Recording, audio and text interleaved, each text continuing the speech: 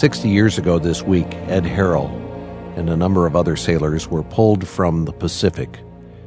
They had survived 4.5 days afloat after the sinking of the USS Indianapolis. It's 4 days that, as you might imagine, Ed Harrell has never been able to forget. I have not had nightmares. I've had many times that I've awakened and have a vivid scene of the happenings. And yet, I think my counteraction to that is that thank you, Lord, for sparing my life and for bringing me through all of this. This is Family Life Today for Thursday, August 4th. Our host is the president of Family Life, Dennis Rainey, and I'm Bob Lepine.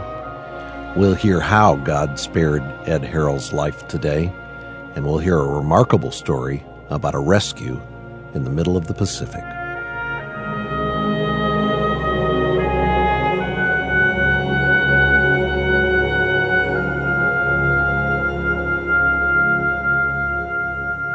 And welcome to Family Life Today. Thanks for joining us. You know, Hollywood has told some tales of castaways left on a desert island, folks surviving in the middle of nowhere.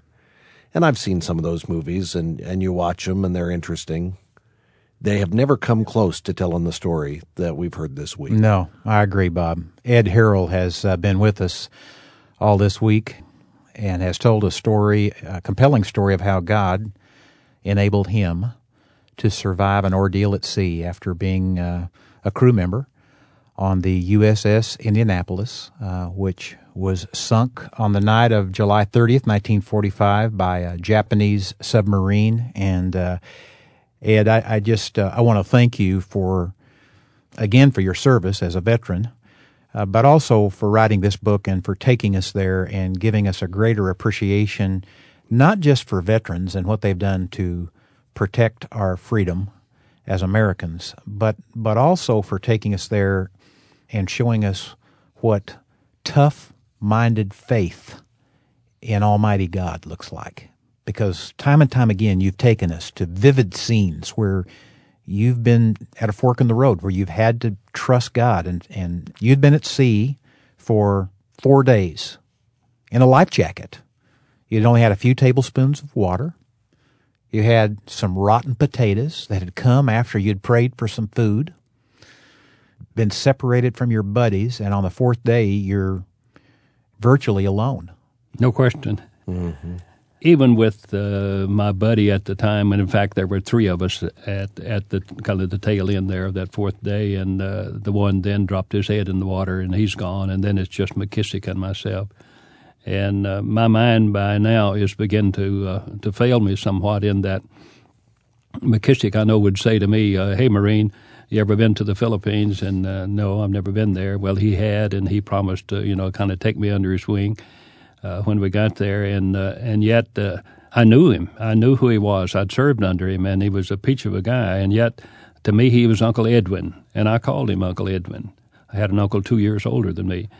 I guess I was, thinking of the good times in my mind with someone back home, and yet McKissick was Uncle Edwin to me. And then it was sometime then that afternoon, we've seen the planes, heard them 30,000 feet, and I say to McKissick, I hear a plane. And he says, I hear one too. And if you can kind of imagine somewhat that you hear a plane and you know that it's somewhere coming closer, and yet you don't know which direction it is. And we began to look all around, and finally we could detect that it's coming from that direction. Was it coming toward you? It was coming toward us, and it was flying about 8,000 feet. And, what do you do? I tell you what you do. You scream, you splash water, you make all kinds of contortions there in the water, hoping and praying that he could see you. But here he's flying over us, and had he come any further, he would have gone over us. But when he got like a quarter of a mile or so out here, flying at 8,000 feet, he headed it straight down toward us as if he knew we were there. But he didn't know we were there. Impossible for him to see us. If we had had on Deer Hunter Orange and he knew we were there, he could not have seen us. In fact, the pilot that later picked us up, he said the possibility of him seeing you would be the equivalent of taking the cross-section of a human hair and looking at the end of that human hair at 20 feet. He said impossible for him to see us. So why did he go into the dive? Why did he go into the dive? That's the miracle of the angel coming for us. And that is the end of the fourth day. Well, I've talked to Lieutenant Gwynn different times. And he was the pilot? He was the pilot. Mm-hmm. And he was flying out of Palau. And he was flying a land-based plane, something like a B-29, a twin-engine plane. And as he was flying, he had left out that morning, and he had a problem with his antenna that kind of trails at the back of that aircraft. And the stabilizer on that antenna had come off. And they had put something on, and he went out and tried it, and it didn't work. They came back in, and then they put something on, and here they go again. So as he's flying over us, and here, as I mentioned, here he's coming just at a point that he can nearly dive right down to us. At that point, he had gone back to the bomb bay door, and he'd opened the bomb bay door, and he was reeling in the antenna. And while he had that bomb bay door open, he looks down at a split second there in the late afternoon of the fourth day when the sun was setting on us late in the afternoon, and he saw the little mirror, so to speak, of the sun hitting on the oil on our clothing. And when he saw that, he thought it was a submarine down there.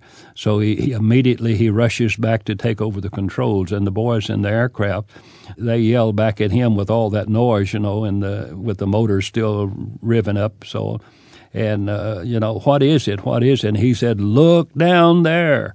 And they looked down, and they could see the oil slick. Well, my story is this: that we see him coming. And as if God had planned it for us, here when he gets to about a quarter of a mile from us, he heads down, and he comes down and he circles us. And as he circles us, then he tilts his wings a few times, and then he leaves us. He goes back up and he circles us again up here. And we wonder, well, what in the world is he doing up there? Well, he can't land on the water. We knew that. But what he did, he came down and he saw that there was someone down here. He goes up and he breaks radio silence to declare ducks on the pond. Now, he didn't know whether we were Japanese or American boys, but he broke radio silence to declare ducks on the pond. And then he comes back down then, and he circles us again. He tilts his wings a time or two to give us assurance, that we know you're there. We don't know who you are, but we know that you're there. And then he drops the life raft then. And in the meantime, then, he's radioed back into Palau. And the next pilot then gets into a PBY that could land in the water, and Adrian Marks then, he's on his way, to come and to pick us up. And sometime later then he arrives, and in the meantime, the raft that Gwynn had dropped, I know my friend McKissick had made his way to the raft. Then he's leaving it, and I wonder, well, what's wrong? And I get to the raft then, and it was bottom side up. I tried to get it turned over, managed to get it halfway turned over, but the CO2 on it was torn off, so I couldn't inflate it, and no food, no water, no nothing. Kind of a torn place in it, and so it wouldn't even hold me just to stand on that, so to speak, on that pile of rubber. And in the meantime, then McKissick had gotten further enough away from me that the PBY landed and had picked him up. And then I wondered, well, will he tell them that there's a Marine out there with him? And, well, he did. But it was a period of time that the plane seemingly, I couldn't see it, but he was running the swells. They were like 20-foot swells, and he'd run the swells back and forth trying to make his way over to me. And it took a period of time for him to run those to where he could get across, because if he had turned those props into the water, it would have flipped his plane. Right. And he pulled a no-no when he landed. It was against all regulations for him to land his plane in the open sea, and yet he did, because as he landed, he said he could see more sharks than he saw boys. And we were scattered over like a 75-mile area, and he took reconnaissance of that and could see that there are boys in life rafts, there are boys on floater nets, and there are stragglers. And then he actually saw a shark attack on several boys. And he was determined that he was going to land, and he cleared it with the rest of the crew. They all voted somewhat that they would take the punishment, but we've got to land. So they landed then, and then finally they came over me and threw out a little life ring and picked me up. I recall that as they got me out of the water, I blacked out, or nearly blacked out. I had no control over myself, and then they got me aboard the plane then, and they would take me like a sack of feed and set the guy here, and the next guy just stack him against him, and they kept stacking us in there, and then finally it wouldn't hold anymore, and there were still some boys, stragglers out there, and it was getting dusk dark, and they picked up all that they could find, and they actually fastened them out on the wings. And then finally then sometime later in the night, then the seas calmed down after night somewhat, and they shut off the motors, and we sat there and waited till 12, 1 o'clock or so in the morning when the little destroyer Doyle came in, and they picked us up. But when I got aboard the plane, after a moment or two aboard the plane, then I could look across at a Marine, and I could see that it was a blonde-haired guy. I could see he had the eyeballs that were just big red sores, and I knew it was Spooner. And I saw what he was doing. He had a can of green beans, and he was feeling down on the deck of the ship, and he finally found a stud bolt or something down there, and he took that can of green beans, and he kept hacking away till he knocked a hole in the can of green beans, and then he was turning that juice up and drinking it. And I recall saying to him, hey, Marine, how about some of your bean juice? Well, you'd have to know Spooner, but he kind of told me where I could go, and then this is the guy that you saved his life right. by grabbing him by the life jackets on day 2, right? Yeah. Then I said to him, Spooner, you don't know who this is. This is Harold. Well, I didn't have to say any more. He just kind of fell across the plane there toward me and kind of spilt some of his bean juice as he shared that with me. And then I was transferred then aboard the Doyle. And that sometime that night, 1 o'clock or so that night, and Ed, when he lunged across that plane, the floor of that plane, to give you the bean juice, was that kind of an emotional?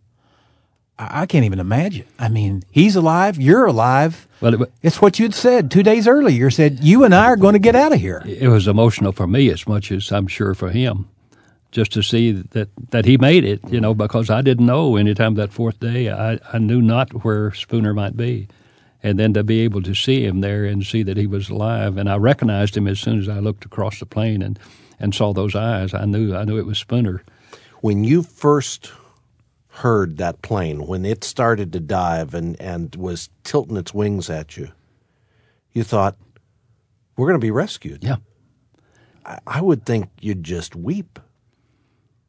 Well, there's times when you weep, and there's times when you weep for joy. I look back on this, and when I look at the first day, that I had every assurance that somehow, some way, the Lord's going to see me through. I felt that from the very moment that I went into the water. Mm-hmm. And then on the second day, then when he provided the water for me, the rain shower. You have to just say, thank you, Lord. I know that you're speaking to my heart, and that somehow, some way, you're going to see me through. And then on the third day, then when the little raft came into the group, and you know that your life jacket no longer is holding your head out of the water, and now you have a spare life jacket that he provided for you, and you have to thank him again. And then sometime then that the third afternoon, likewise, when you're starving for water and for some food, and then for him to provide the half rotten potatoes. I have to think, he's still with me. Mm-hmm. And as I look back on that, I think of the water of life. If you drink of this water, you're going to thirst again. If you drink of that salt water, you're not going to make it at all. But if you drink of the water that I give you, you'll never thirst again. And then the bread of life, then of the potatoes that I had. And then when I get kind of to the last day, then that plane that came in, it's like the Lord says, let not your hearts be troubled. You believe in God, believe also in me. In my Father's house are many dwelling places. I go to prepare a place for you, and since I go to prepare a place for you, I'm going to come again, and I'll receive you unto myself, that where I am, there you may be also. And so here he's coming. For me at that time, he came for me, in the person of Lieutenant Gwynn as he came. So I look back on the whole experience, and I think I have to say that it's a wonderful experience to have lived through, and I just praise and thank the Lord, all the time for His mercy and for His grace. Unworthy as I am, and yet He saw fit to spare my life through this ordeal. Mm. You mentioned that it was 2 years before you shared anything with your father. We got a letter, you may remember this, Dennis, from a woman whose husband had passed on, and she said it wasn't until the last years of his life, some almost 50 years after the battle had occurred, that she knew he'd been on Iwo Jima. They'd gone their whole married life. She had never known that he was in that battle until near the end of his life. And I thought to myself as I read that, it was another way that he was protecting and defending by not sharing his story. And yet she wrote and she said, knowing that sure explained some of the nights when he would wake up in terror. Have you had that experience? Have you had the nightmares and the terror of remembering some of that? I have not had nightmares. I've had many times that I've awakened and have a vivid scene of the happenings, and yet I think my counteraction to that is that thank you, Lord, for sparing my life and for bringing me through all of this. And I think maybe I'd like to look at it and say that the Lord reminds me even today of those incidents, and as He reminds me of those, then they help to strengthen my faith and my resolve, to live a life for Him today. You mentioned that that pilot ended up finding 56 survivors on that fourth day. Right. In total, there were 317 survivors. How did the rest of them all get picked up? Well, as soon as they picked us up and found out that it was Indianapolis, then all word went out. They broke radio silence everywhere, and any ship within a couple of 100 miles or so, that is, destroyer or something that could move fast, they came to the scene. And when the USS Doyle, the ship that picked me up, when it got closer and closer, but what did he do? Commander Clater, he turned on his powerful spotlights up on the under part of the clouds, and you can imagine what that did to that whole area. It was just like a mushroom with the lights underneath the clouds, And for the boys that were out there, they knew that rescue was there, and that gave them the hope that they needed. And some of those had to go through another night. It would be dangerous, as dark as it was, to try to take some kind of a craft out there and maneuver around without hitting someone. But that gave them hope through the night until the next morning. Now, I was picked up aboard then the Doyle off of the PBY.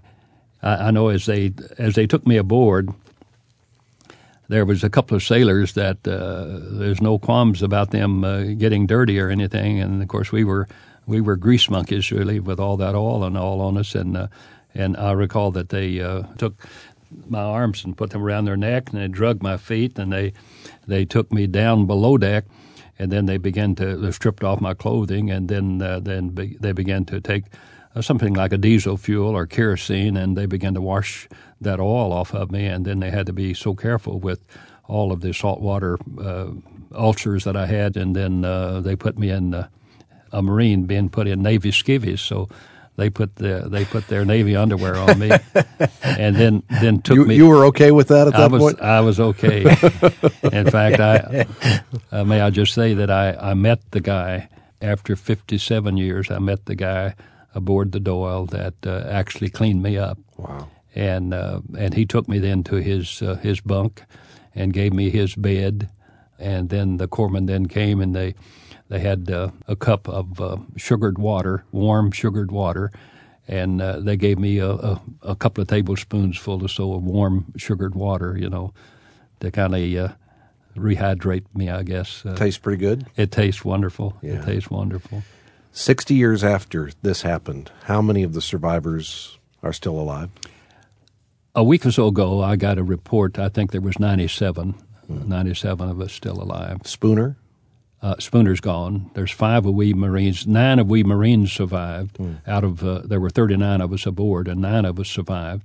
And of the 9, there are 5 of us still living today. How about McKissick? Is he still alive? No, McKissick gone. And by the way, McKissick was not a believer at the time.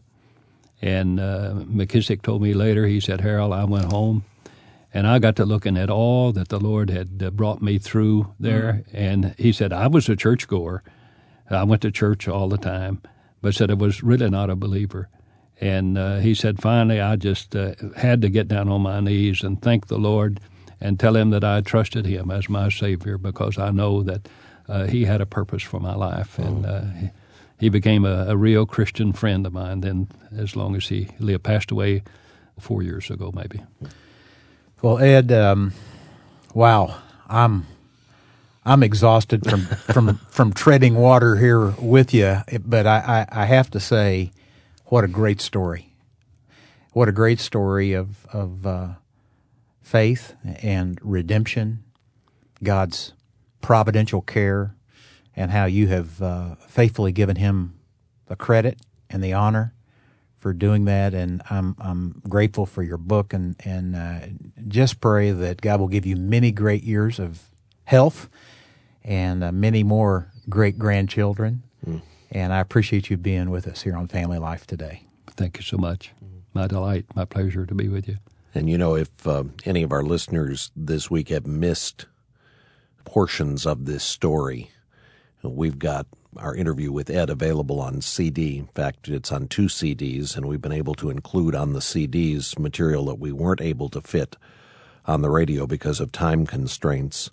We also have the book that you've written, Ed, which is called Out of the Depths. It tells the story of the sinking of the Indianapolis and of your rescue, along with the rescue of the other sailors and Marines who were in the water 60 years ago this week. Go to our website at familylife.com if you're interested in getting a copy of Ed's book or the CDs of our discussion. At the bottom of your screen, when you're on our website, familylife.com, you'll see a little button that says Go. Click on that button, and it will take you to a page where there's more information on Ed's book, on other resources that we're recommending this week. You can order online at familylife.com if you'd like, or you can call 1-800-FL-TODAY, and someone on our team can answer any questions you might have about these resources, or you can order over the phone as well.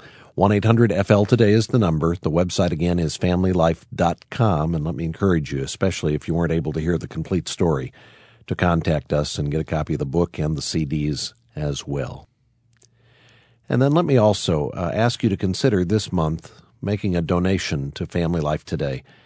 We're a listener-supported program. Your donations are what keep us on the air. But we are asking folks if during the month of August you could make a donation to help with our financial needs. We'd like to send you a thank you gift.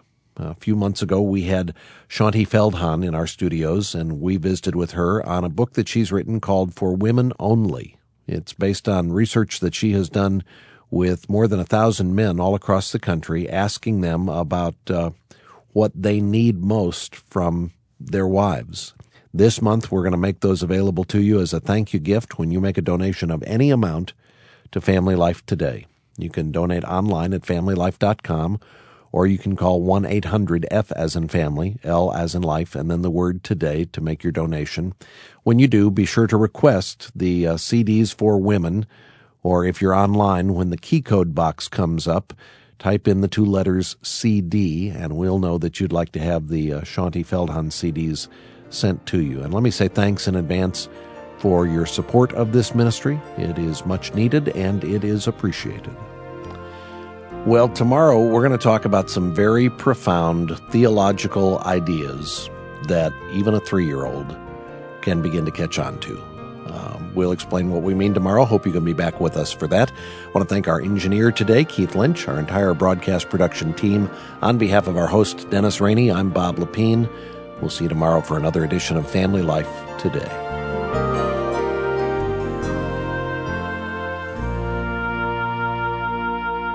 Family Life Today is a production of Family Life of Little Rock, Arkansas, a ministry of Campus Crusade for Christ.